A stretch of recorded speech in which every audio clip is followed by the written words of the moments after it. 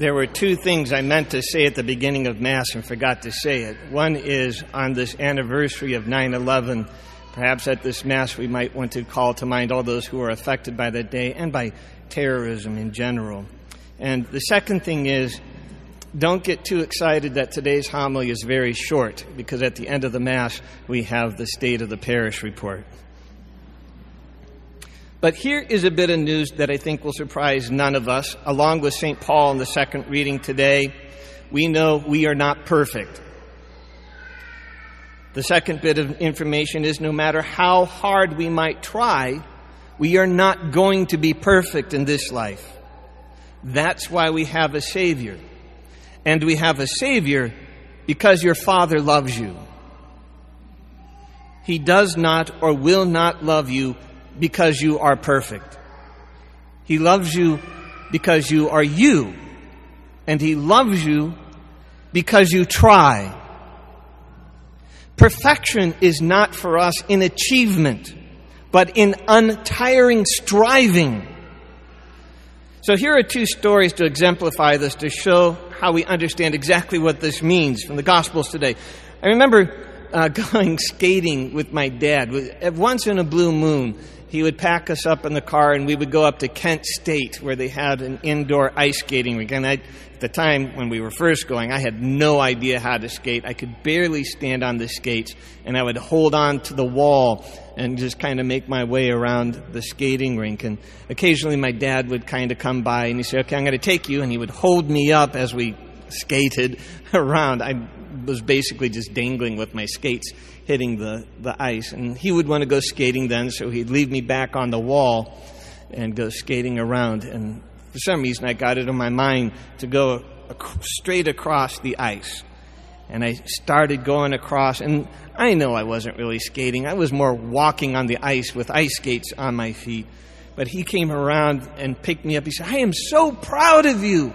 You made it across the ice. That was awesome." I knew I wasn't doing much, but he was so proud. So a person from the parish was telling me about a story that was told to her to exemplify how much our Heavenly Father loves you. She says, when a child is learning how to walk, maybe it lifted itself up on the coffee table in the middle of the living room. And, Dad standing there said, "Okay, come here, walk to me. You can do it." And the child starts toddling across, and "You're doing such a good job." And then he falls down. And the father doesn't go, "Oh, too bad. Go back. Try it again." No, the good dad swoops in and lifts them up and says, "Good job. You came so far. That was wonderful. I love you." And then sets them back and tries it again. That is your Heavenly Father as you try to live the Christian life. And when you fall, especially when we go to the sacrament of confession, He swoops us up. He says, "Nice try. I love you. Let's try again."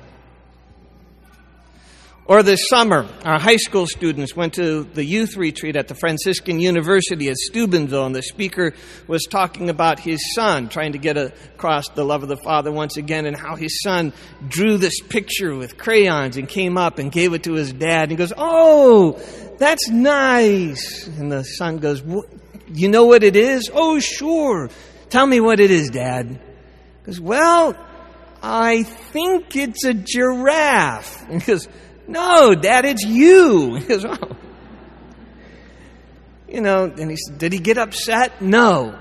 Did he say, "You need so much more artistic training," and send him away? "No." He says, "That's wonderful, son."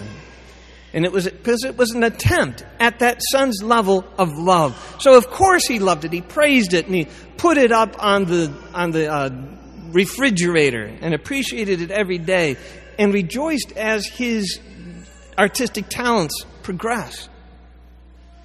So does your Heavenly Father love you when you strive at your level to act in love.